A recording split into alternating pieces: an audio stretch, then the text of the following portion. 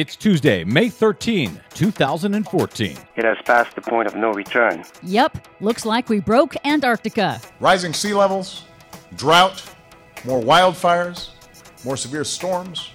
Those are bad for the economy. President Obama wants to take action. I do not believe that human activity is causing these dramatic changes to our climate. Not President Rubio doesn't. Severe weather whiplash smacks the country, plus solar panels finally back on the White House. All of that and more straight ahead. From BradBlog.com, I'm Brad Friedman. And I'm Desi Doyen. Stand by for 6 minutes of independent green news, politics, analysis, and snarky comment. I don't agree with the notion that some are putting out there, including scientists, that somehow there are actions we can take today that would actually have an impact on what's happening in our climate. Well, the good news, Senator Rubio, is that by the time your Florida constituents realize you're wrong, they'll be underwater. Good luck with that. This is your Green News Report.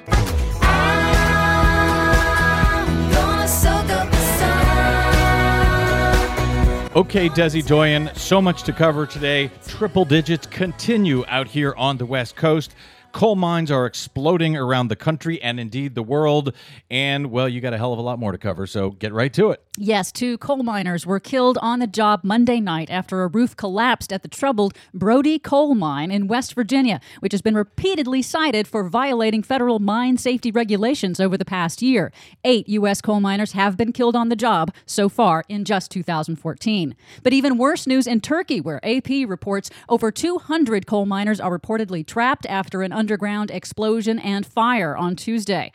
And just a week after the landmark National Climate Assessment Report showed climate change is here and impacting the U.S. right now, 400 miles of interstate highway in Wyoming were shut down on Sunday after a rare May snowstorm dumped 3 feet of snow. Another severe weather system brought torrential rains and flash floods to Ohio that overflowed municipal sewage systems. It's the opposite in drought-stricken Oklahoma and West Texas, where early-season wildfires have forced evacuations and destroyed hundreds of homes. And here in Los Angeles, as you heard at BradBlog World Headquarters, we are now hitting our 3rd heat wave of the year, and we're forecast to break heat records this week. And that comes on the tail of the warmest winter on record out here and the worst drought on record. As the National Climate Assessment released last week, 4 years in the making, said climate change is happening now, not 50 and 100 years in the future. Yep, and it's happening down in Antarctica. Scientists say the West Antarctic ice sheet has begun a slow and probably irreversible collapse that could eventually raise global sea levels by 10 to 15 feet. NASA's lead polar ice researcher said, quote, "This is really happening. There's nothing to stop it now." 2 new studies show the warming ocean is eating away underneath a group of massive glaciers on the Antarctic coastline that hold back the massive West Antarctic ice sheet from flowing into the ocean. Glaciologist Ian Jockin tells NPR, "If this glacier were to completely sort of disintegrate, it would kind of create a vacuum of ice to which the rest of the ice sheet would sort of flow into and largely destabilize much of the rest of the ice sheet. And that has enough ice to raise sea level by about 10 feet. By about 10 feet.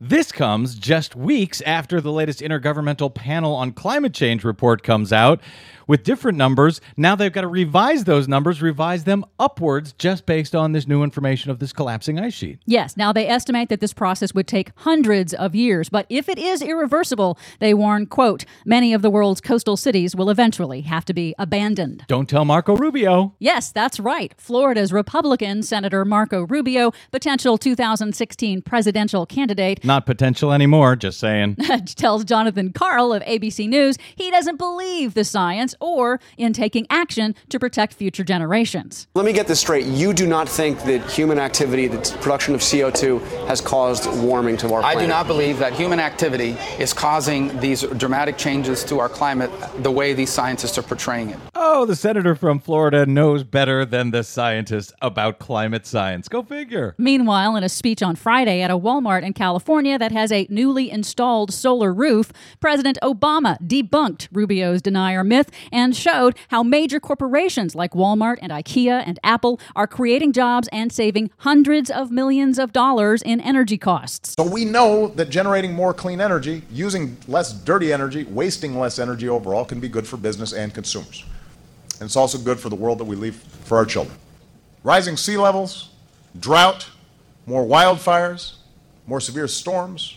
Those are bad for the economy. President Obama is not waiting, and he is moving ahead with executive actions to boost the energy efficiency of the nation's commercial and federal buildings.